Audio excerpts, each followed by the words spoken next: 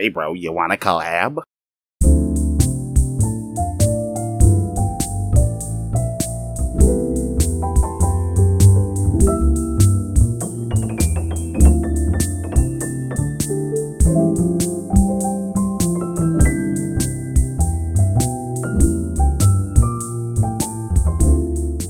Hey, howdy, everybody. Welcome back to another extra Reverb episode.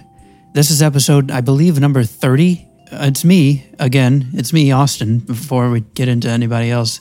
World famous secret back again with Jacob, aka Lucid Domino. Man, we're 30. We can not only drink, but we could rent a car for the last 5 years in California. Or an RV everywhere else. Anyways, today we're here with a fellow producer named FuraModa, or Will. Hey guys, what's going on? Nothing much. Yeah, we got some questions for you, Will, but first off, let's just start off by saying this. Man, how you doing, man? How you doing, bruh? I'm doing pretty well. Had a lot of time in the past few months to do some creating. Have some new works coming out soon, actually. June 1st. Oh, is this June? July 1st. There we go. That's better. Yeah, man. Yeah, we'll get to that. We'll get to that in a second. By. But yeah, I'm doing well. I think we're missing an important detail we should just at least mention real quick. I think you know what it is. Coker's not in the podcast anymore. Yeah, Jacob, we went over this last episode. Did we do an episode without him? Mm-hmm. Wait, did we? Mm-hmm. I actually don't remember that. Never mind. Coker's still gone. That's the update. Jacob, we talked about this. Dude. It's the episode we're doing tomorrow. Oh. Yeah, no. Yeah, yep, got it. All right. Well, back to it. All right, so, yes, Jacob, we just went over this. It was the episode we did last week. It was the episode we uploaded last week. I remember that. I was there. You were definitely there. And so was I. But anyways, let's get back to talking to Will about his project FuraModa, or his producing stuff under the name FuraModa. First off, you want to give us like a brief overview. Just tell us about like what kind of music you usually make. Yeah, absolutely. That's actually every time I'm asked that question, I don't really know how to answer. Actually, Austin, I remember I was talking to you on Instagram a little while ago, just kind of giving you I gave you a peek at the new song I have working on right now. And I was like, what genre is this? Because when it comes to genre, I've always had trouble with identifying my own genre. But, yeah, you gave me the idea of chill step. I like that. I'm cool with that. Chill step, down tempo, funky, future-based beats. Let's go with that. Yeah, it's kind of hard to pick when, unless you're doing a specific, like, I'm going to do a rap song today. If you're just kind of making a song, it becomes a lot harder to kind of identify, like, what am I making here sometimes? It definitely does. Yeah, like this other guy we interviewed named Chase. He has this song called Chicago, Chase Dunkley, Chicago. And that song is so hard to classify because it's like cinematic and also future-based, and also it has some rock elements. It just went through like a bunch of different genres and it melded together so fluidly. That's what I think of as like really like more personal music. It's like you're not saying, I'm this kind of artist, It's saying this is my music. I think that's cool, even though like I'm sitting there just doing lo-fi stuff over and over again. So I guess I am a lo-fi artist, but something like that I think is cool too. Yeah, I love it. I mean, if you really think about it, that's where the new genres really come out, is when there's something new you can't quite describe. And so over time, you just come up with a new genre, and then bam, it's a new subgenre, and then people can produce in that. And then over time, that becomes, it's all fluid, right? I mean, all the styles and sounds, it's all fluid. It's constantly changing and evolving, and that's the fun of it. I leave the genre more up to the listener, even though for marketing purposes, you have to, explain it somehow to people, which is the hard part. You have to pick something. Right. Okay, but I think that people all want to know, speaking of marketing to an audience, the audience would like to know, I think, how/when did you get started making music?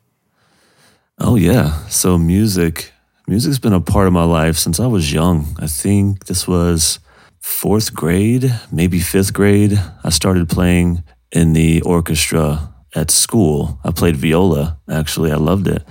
I did that for a few years. That was my first introduction into music. And then I remember going into a store, like a Target or something one day.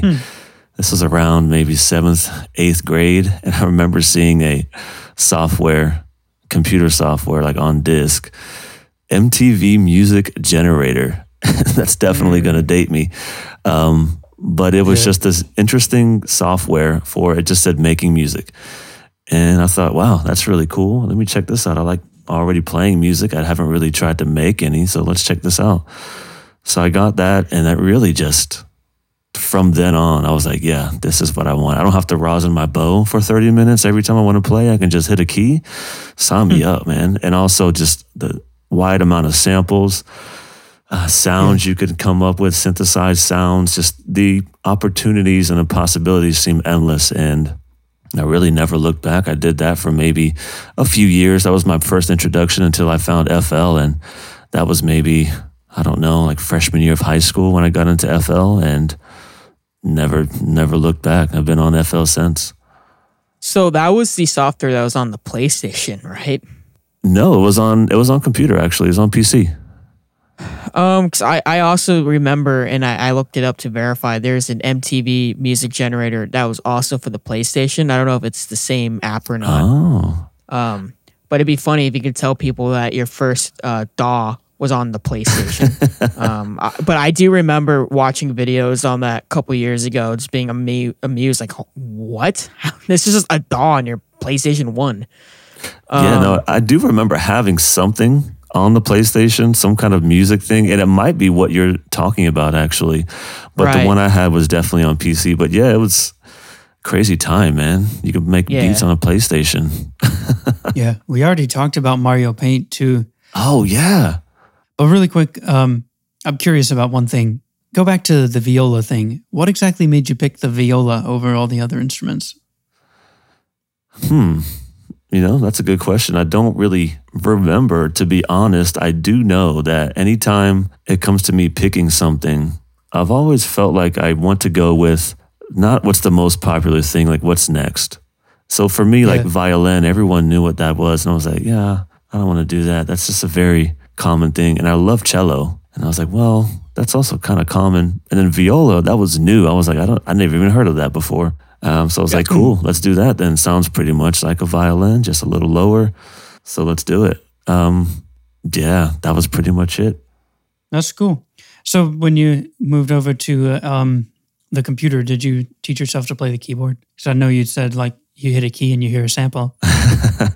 Yes, that definitely came later. Like the MTV Music Generator days was definitely a lot of clicking and not much playing, keyboard type stuff. It really wasn't until the FL days when I got a proper MIDI keyboard that I began to, just teach myself how to play chords and things like that. And I mean, since then I've have other keyboard instruments and picked up the guitar, also self-taught. So a lot of that just came later, cool. After I was used to how the actual programs worked. So you said that you used FL Studio. Is that the only DAW you use primarily? Primarily, absolutely, yeah. I also have Machine. Okay. So I use that on occasion. That's more for me like an idea generator. I really don't flesh out a full project on Machine. I usually have bits and pieces there, and then I'll export those out, load up FL Studio, and that's where the bulk of my work is. So definitely FL, yeah. Cool. Yeah, I think my official first DAW was also FL Studio. There was a short stint of me trying to use Sony Acid 7. I don't know if any of you guys have heard of that. I remember that. I think I've talked about it on the show before. But it's basically Sony Vegas, but music making mode. And I don't think it's great at all, but maybe I just had no idea what I was doing at the time.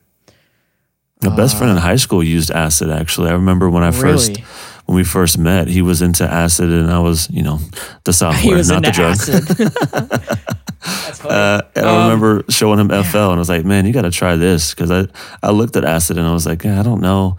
It just doesn't seem like it can do like what FL can. And I eventually got him over to FL and he's been there ever since also. Right. Yeah, I was really into Your Favorite Martian. I don't know if you've heard of them. There's some cartoon YouTube band back then in 2011. I heard that the main guy that produces the music for them used Sony Acid. So back then, when I was a kid, I was like, I got to get Sony Acid. This will get me there. That's what I need. That's always fun to think about. I think our next question here then is, it's not really a question. Hang on. Okay, that's weird how we worded this, but you have a new song coming out here pretty soon. I believe it's coming out July 1st. Yeah, that's right. July 1st, I have a new single. It's called Ophi, featuring Carl's. And it's the second work that we've collaborated on. The first one being Anu, I believe, back in 2019.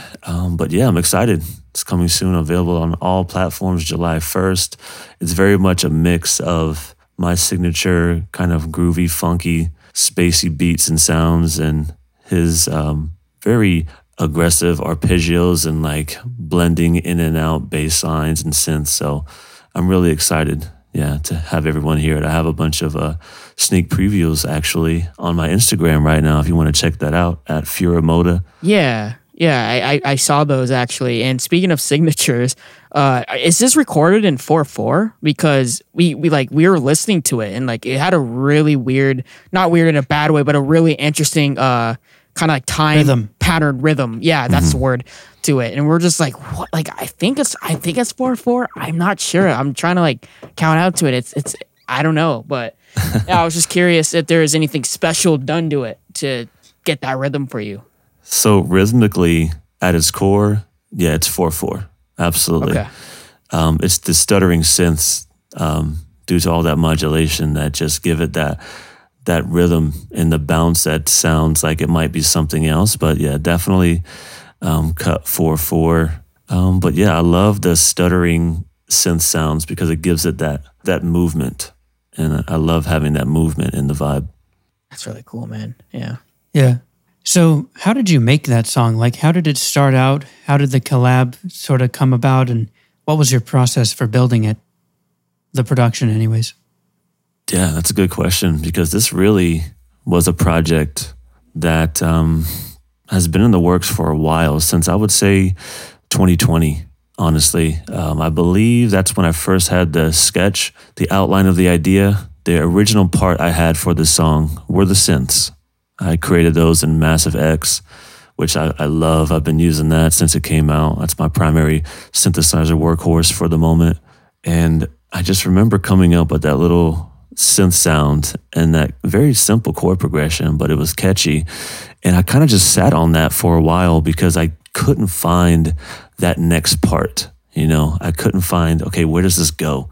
What happens next? I know I have this piece, but it's going to get very repetitive. And I just kind of sat on it. I would make other things. I would come back to it, add a little bit, like add a drum pattern here, change it later on.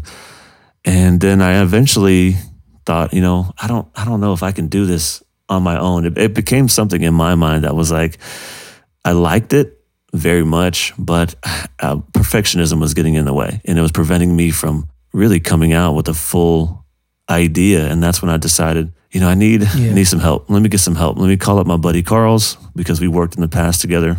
And I was like, hey man, I have this song that I'm just kind of stuck on. Hopefully you can give me some ideas, some inspiration, keep it moving along. And yeah, he listened to it. He liked it. And we kind of went back and forth for a long time, few months. Sometimes months at a time would pass before we would like send a stem back and forth, just simply because I had other things going on. He had other things going on. But eventually it all came to fruition at the end and I was satisfied and then here we are. So it was kind of a long process of going back and forth, of me trying to knock down my own perfectionism and just let it go, because I knew if I would I could work on this forever, right? I think most musicians can empathize with that there's something that you like a lot and you just keep wanting to edit it because it's like, well, I can do this and I can do that. But if you keep doing that, you're just never going to release it. And I just had to let that go and say, okay, it's good. I like it. Let's just wrap it up and release it to the world and see how it goes. Yeah. Let's just vibe. Right. Yeah, we definitely feel that. I know I do anyways. I'm sure Jacob does too. Yeah. Right? Jacob? Yeah. You You hear me? hanging, bro. I said something. I don't know if you heard me. I didn't. Okay, so speaking of like compared to this song, what like is your normal procedure for making beats? And what percentage, like when you're producing, what percentage of the sounds you get are like in the box versus out of the box with like external synths and, stuff like that? Instruments, all kinds of good stuff. Yeah, you said you play guitar. Do you ever use guitar? I have. I know you said you don't like to record much because all you have is a snowball, but yeah, I have. There has been a few times where I will come up with an idea on guitar and then just transpose that into the studio into MIDI and then go on from there with the sound design. Not very often, but I have a few examples of that. Yeah, that's cool, man. But in general, for me, I'm mostly inspired by, honestly, sound design. I love opening up like a fresh session of Massive X, just blank, nothing but a sine wave, and just go from there, do modulation, effects, routing, things like that. And then sometimes I'll just sample something and then put that into a granulizer to come up with something else. Just I'm inspired by new sounds. And that's usually where I start. It'll be the sound like maybe a bass or a melody or something, some kind of synthesized sound I start with. And then, drums will come in later to kind of accent that. I would say, as far as your question about in versus out of the box sounds, really the only thing I use samples for is going to be drums. I do have some cases where I'll synthesize some drum sounds, but most of the time I'm going to have some kind of sample pack with drum sounds. Honestly, I use most of the like just basic drum sounds. You can have like FL Studio comes with like the basic sound kit. Honestly, I start there.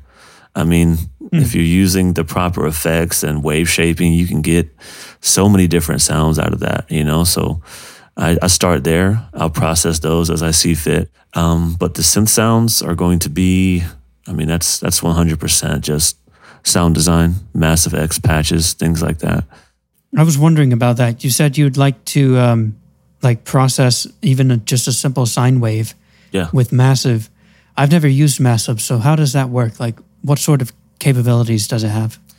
Well, being that it's a wavetable synthesizer, of course, you have these huge wavetables, and there's so many of them. Honestly, though, I find myself using the wavetable function rarely, if ever, honestly. I would just like to start with something simple, and then through creative filtering, modulation, distortion effects, other post effects. Reverb obviously is a big one, chorus delays, and then like I said, sampling that and then throwing that into a granulizer and see what comes out the other side. You can just have so many different options, really. I'm not sure. Tell us about the granulizer, actually. Which granulizer do you use? Yeah, so I have two. Honestly, the primary one I use is the one that's just stock. It's built into FL Granulizer. I also have one, cool. I forget the name of it. I'm going to have to look that up and I'll let you know. There's another one I use though. I don't even want to say the name because I know I'm going to say the wrong name. But it is an external granulizer. I don't use that one much though. I find myself going back to a lot of stock things at FL, not only because if you know how to use them, you can get great sounds out of it, but because natively it's so easy to modulate and set up automation clips for, and I love doing that. It's so easy to, in FL, you can just right-click any parameter in a native VST and assign it to a parameter like an LFO or, like a keyboard knob or something like that. And I just love the ease of use. And like I said, really a lot of the time, if you know how to use it, you can get very similar, if not the same type of sounds from, like I said, the external one I use. I can have very similar, if not the same, results with the built-in stock. So I use a lot of stock. I try to make use of everything I have. I very much have a philosophy of it's not about what you have, it's about how you use it.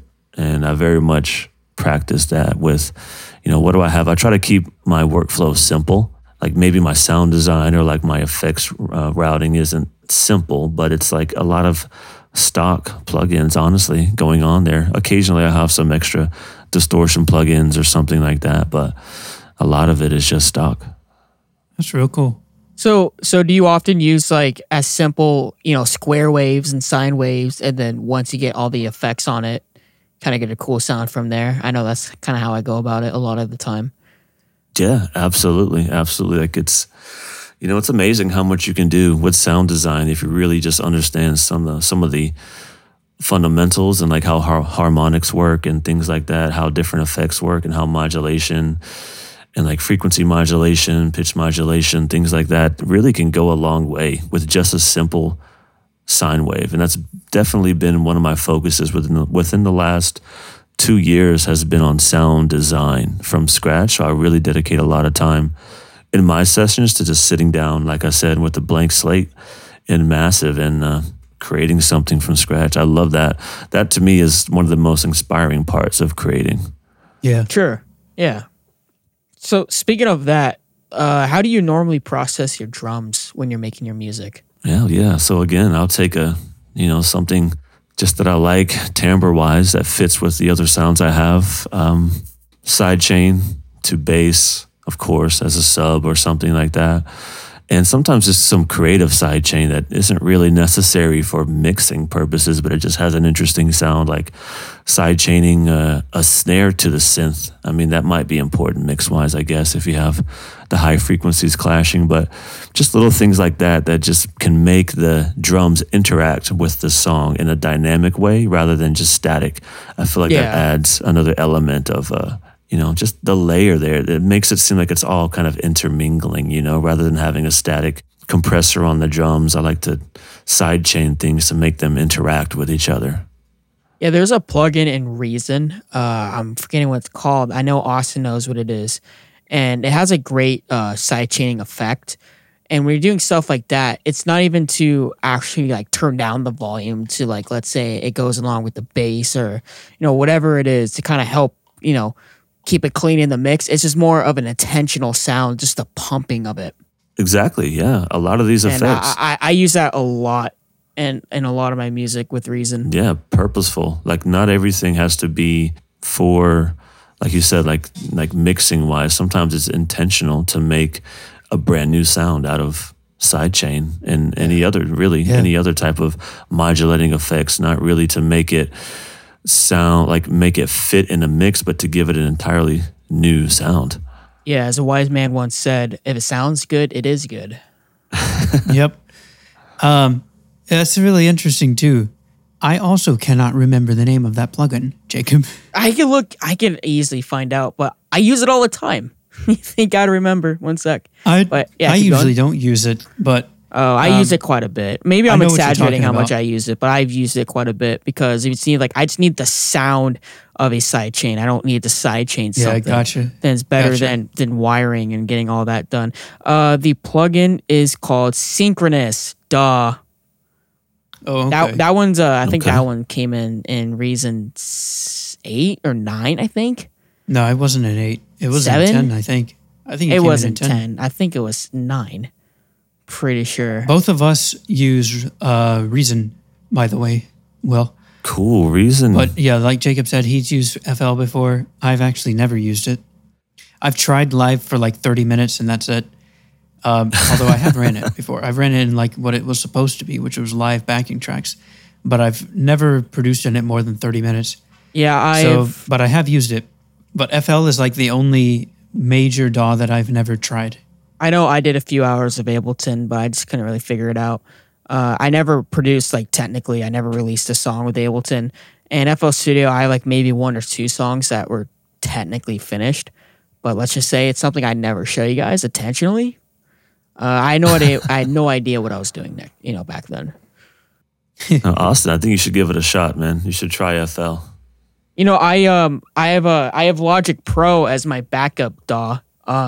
And I'm still trying to learn that one. But for me, it's hard to go and make music and be creative when you're struggling to figure out how the DAW even works to do it. Because I need to do this. Well, that's not working. What's going on here? Yeah. It can be very frustrating. So I try to stick when to you're a like lane, fighting honestly. the learning curve. Yeah. It can be really hard to create. You think like, oh, these are the same type of programs. And you think they do the same thing, but they're all very different in different ways and do things differently. But you can get the same end result for the most part with any DAW. Pretty much. Which is funny. Yeah, in my opinion, like the best thing that any aspiring producer can do is not necessarily, I mean, obviously you always want to improve your sounds, but one of the other best things you can do is learn how to speed up your workflow. And if you're using like 4 different DAWs, you're not going to be able to speed it up as fast as if you're only using one. Now, sometimes you have to use multiple DAWs, of course, but if you can, just stick to one, I think. And obviously, I need to practice what I preach because I'm still using like 3. I agree with that, though. The more you know about one, you become, rather than being, knowing a little bit about a lot, you can know a lot about a little bit. And what I mean by that is rather than knowing, some basics about, let's say, 4 different DAWs, you can know everything there is to know about one. And definitely, the latter is going to make your workflow a lot more efficient. Mm-hmm. Speaking of forgotten VSTs, though, I did find the granulizer. It's simply called Granulizer 2 by Inertia Sound System. So shout out Inertia. They make a pretty good granulizer. All right. FL Studio gives you lifetime updates, doesn't it?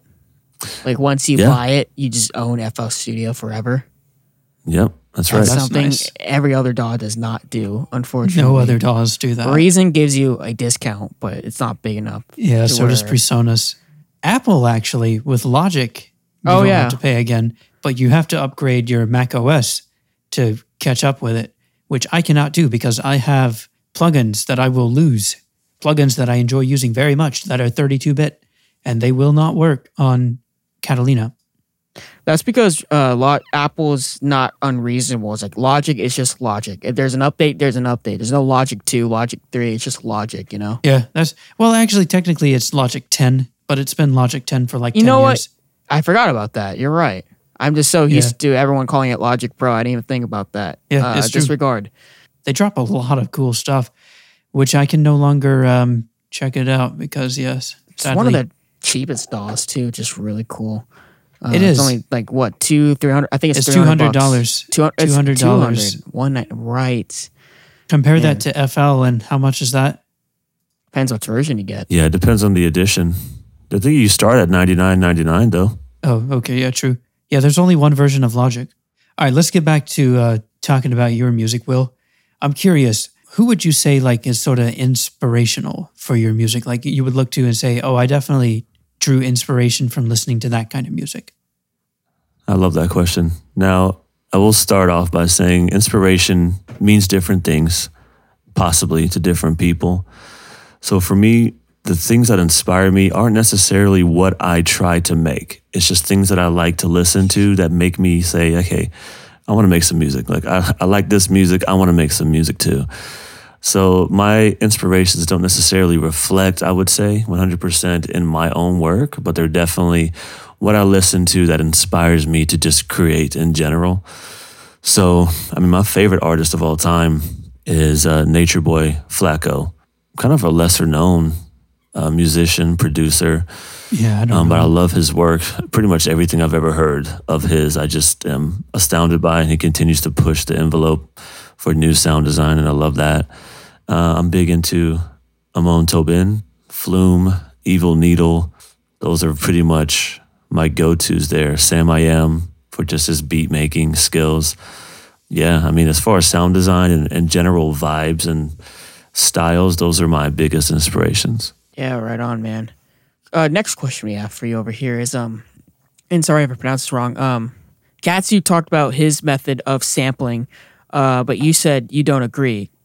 Would you be able to kind of explain to us what you meant by that?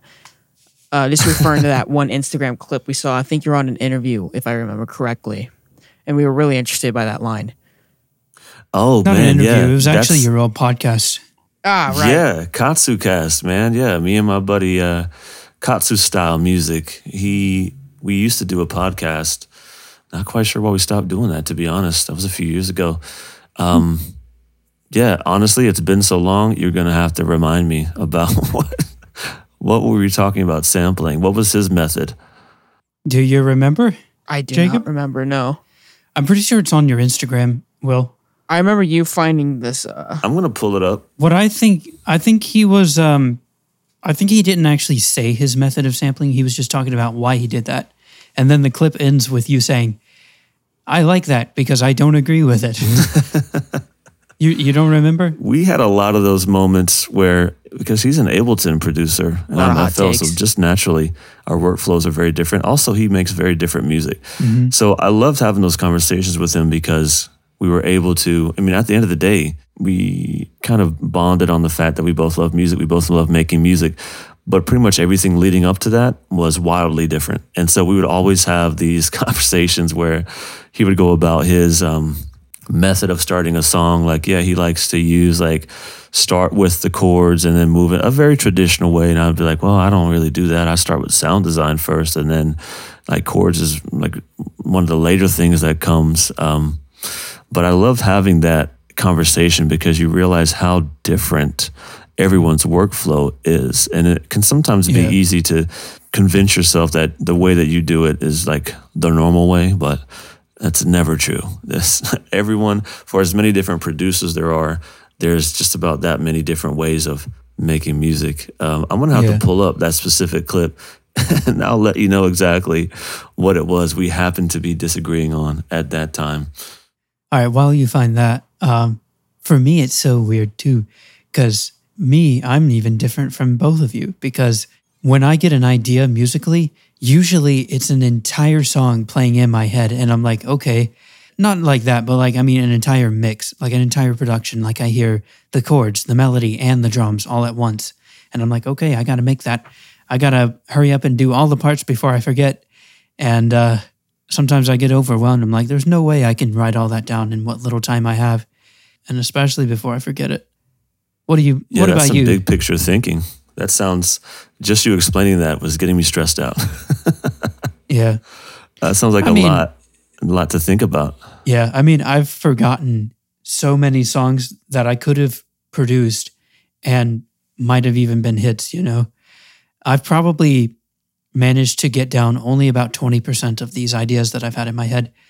And even then, maybe 2% of them ever got completed, and those ended up usually being like mashups that I knew where I would start, where I would end, and everything in between. If I had like a roadmap, it always makes it easier for me, and a lot of times I just don't have that with the original stuff. You know, I think that's a perfect kind of leeway into back to what Jacob was asking me about the clip, because I just pulled it up, and actually So this is me and Katsu. We were talking about the same thing, honestly, just kind of in regards to sampling. And his method was very similar to yours, Austin, where he was saying he likes to start with an idea and then like work. Pretty much it's top-down thinking, right? Like you start with the big idea and then you work down to the details. And what I was saying in the clip is, you know, I like it because I don't agree, because that's not at all how I do it. I start at the base level. I like to do, you know, bottom-up thinking. That's just the way that I work. I start at the very granular level. Like I said, sine waves. Like I start there, I build that up, and eventually the things like the arrangement and the melodies and the vibe, that's like the end process for me. So yeah, that was a funny clip. I'm glad you brought that up. That's so long ago. I forgot about that. But yeah, we were just talking about pretty much the same thing that we just talked about. That's real cool that you pointed that out, kind of top-down sort of thinking. I never realized that, but yeah, I guess I am. But I've always thought it is cool too, what you do of like just pull up an instrument and be like, okay, I am going to play with this and I am going to make it sound interesting.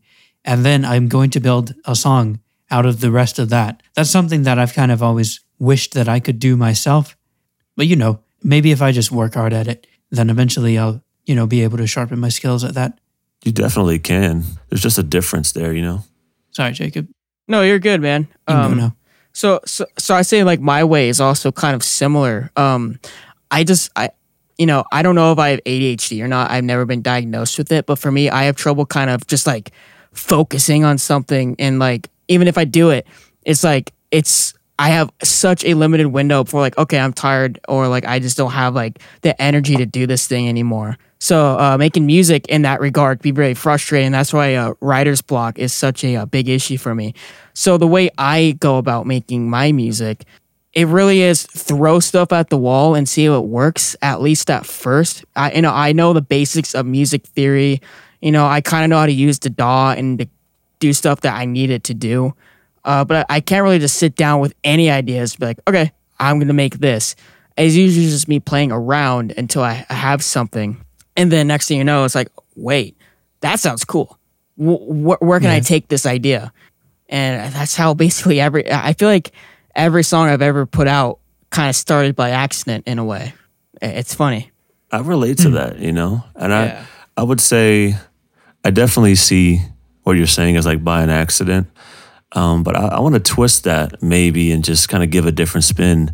I think it's more of it evolved organically. That's the way I like to look at it. It didn't really start with, you didn't have a plan. Yeah, let's put that on the resume. Let's not put that we produce accident songs. Let's just say we put songs that turn and what's the word? Jacob? I have on my Twitter bio, magician, not a musician, for a reason.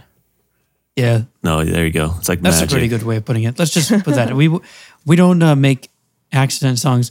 We magically wish songs into existence. They just if they happen, they happen. You got to be grateful that it came out. That's true. It could be the last song. I don't know, man. And dude, they're not going to happen unless you're working there in the program. That's the thing about like anybody saying like putting in that hard work. That's the thing, that those happy accidents, they have a higher chance of happening when you're putting in the work. So yeah, that's like motivation for all of us too. That's right. But anyways, I'm curious about something else actually. Will, besides music, do you have like any other creative projects or hobbies? Like maybe video production or photography or maybe pottery? Unfortunately, no pottery. That does sound pretty interesting though. Creatively, really, not in particular. Music is definitely my number one creative hobby, I would say.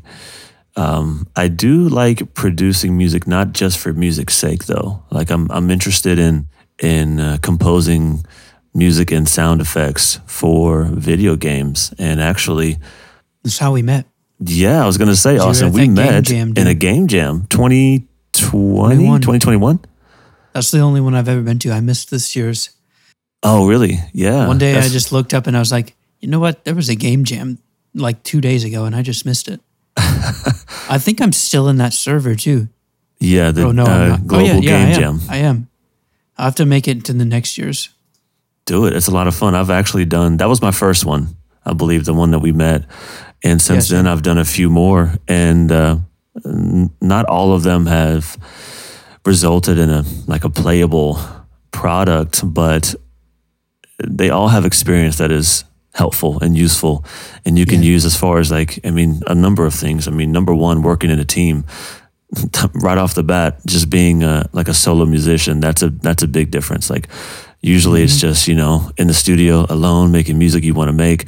Working in a team is different. You have people whose opinions you need to take into account, but also just the application of the music more for a purpose rather than just, I like this sound, because music, when you put it out just for your, for instance, the music that I make now, singles and things like that, that's usually a very selfish endeavor, right? You're just saying, hey, I made this song and I like it and I want people to hear it. It's really just all about you.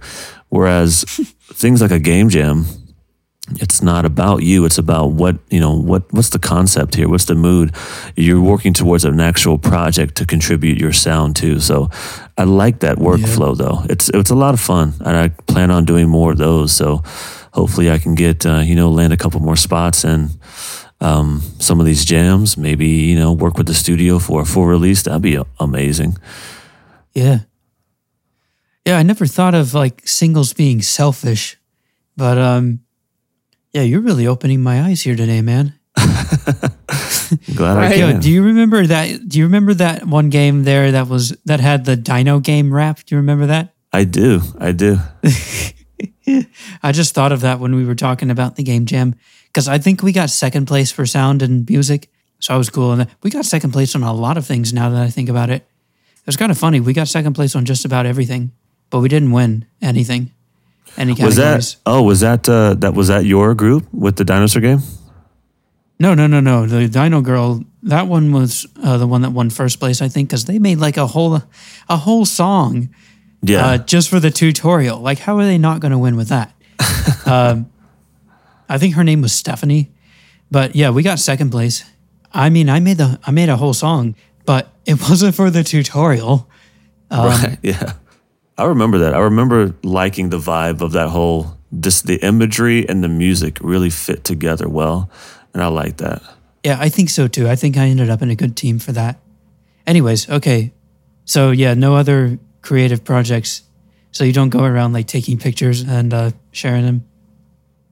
No, I mean, outside of personal use, no, I don't. I have actually, now that I'm thinking about it, I don't really think of this as another hobby, but I guess it is. I mean, a lot of my works, you'll see like I have sketches on my Instagram page, and these are works that are not fully fleshed out, like song length tracks, but they're just interesting pieces of music that I've written, just short enough to be like a post on Instagram. That really shaped a lot of these sounds actually for my posts. Is you can only make a song like 59 seconds long until it turns into a video, and then it kind of crops it.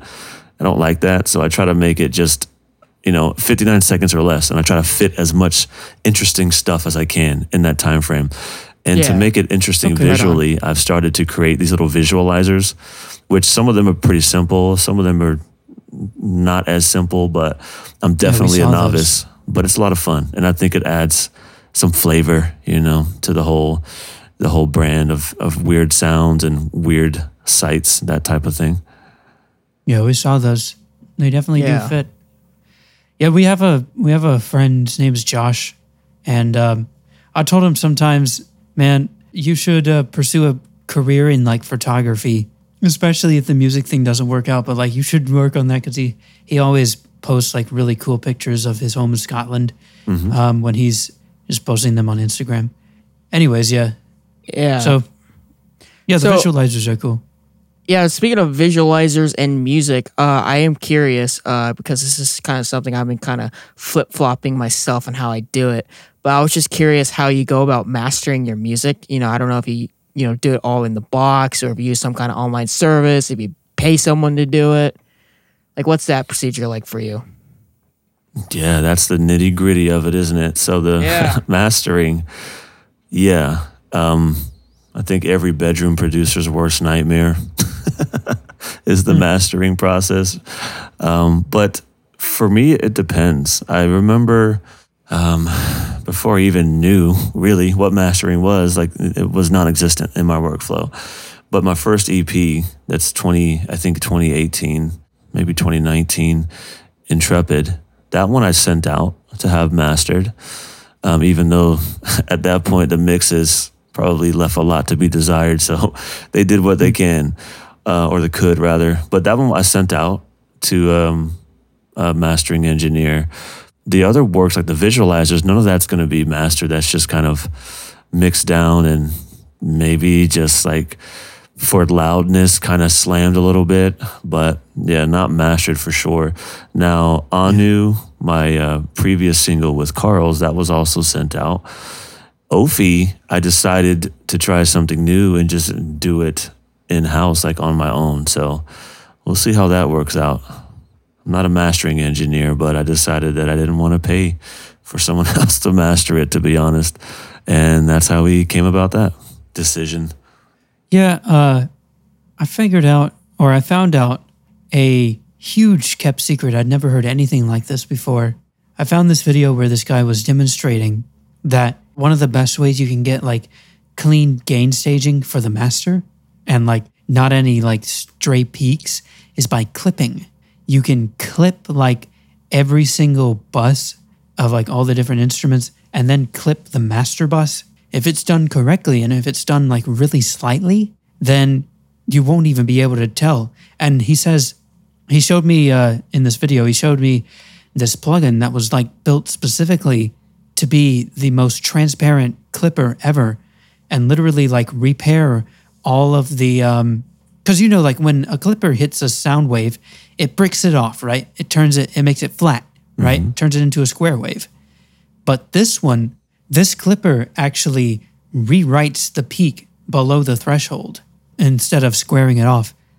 Does that make sense? Yeah, it's like very severe. Well, it's like very smooth, but also instantaneous, like transient shaping. So it just lowers it down. Yes, exactly. That is exactly what it is, transient shaping. Now, it can distort because, of course, it's still clipping it, but it's built to be like really clean. It's called Newfangled Saturate, and I use it on everything now. It really works, and it gives you like bricked off sound waves that don't sound bricked off. I was so impressed when I saw it that I just went out and dropped $50 on it just like that, which I never do that. But that one, I was like, that's essential. I've got to have it. So now I just can't stop talking about it. And I just discovered this in like January. But I feel like that's something that would be like essential to me in mastering. Yeah, absolutely. It's all about controlling the transients. Yeah, I'm surprised you didn't have me try that with my new song. I thought I did recommend that to you. Ages ago. I forgot about that.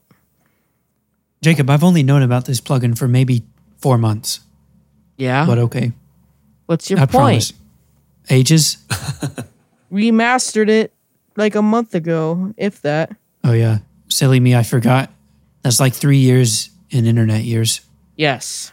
But anyways, Will, thanks again for being on. We're going to let you go after one more question, and that is quite possibly the deepest question we could ask. What is your long-term goal for music?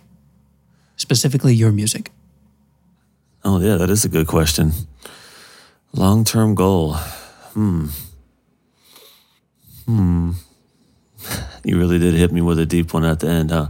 Okay, let's see. Long-term goal. Honestly, I mean, financially, it would be great if it was, self-sustaining career. If I could just make music as a career. I think most independent. I think we can all agree with that. Yeah, exactly. So there's that, but I feel like that's the that's the scapegoat answer.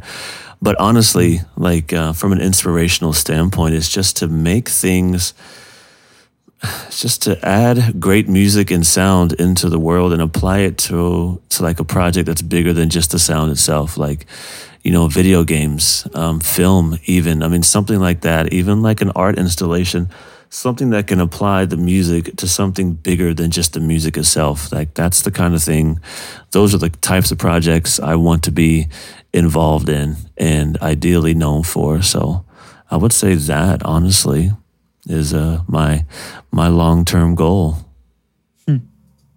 That's a good goal. Reminds me of Angels and Airwaves and their approach and how Tom started making music, but we don't have to get into that today if we don't want. Yeah, I mean, you can. Let's get into it. Will, have you ever listened to Angels and Airwaves? No, I have not. Have you heard of a Blink-182 song? I have. So that guy, like the All the Small Things guy, Tom DeLonge, he's in a band now. It's this band called Angels and Airwaves after he left Blink-182. And his kind of goal and his mission statement, I guess to say the least, when he started it is he wanted the band to be just bigger than just a band.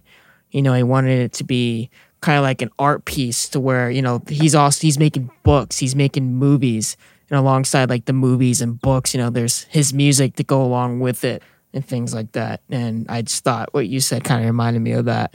You really do anything now in 2022. You can film a movie on your iPhone, you could write a book in your laptop with Google Docs. And then, if you want, you can make a soundtrack to it.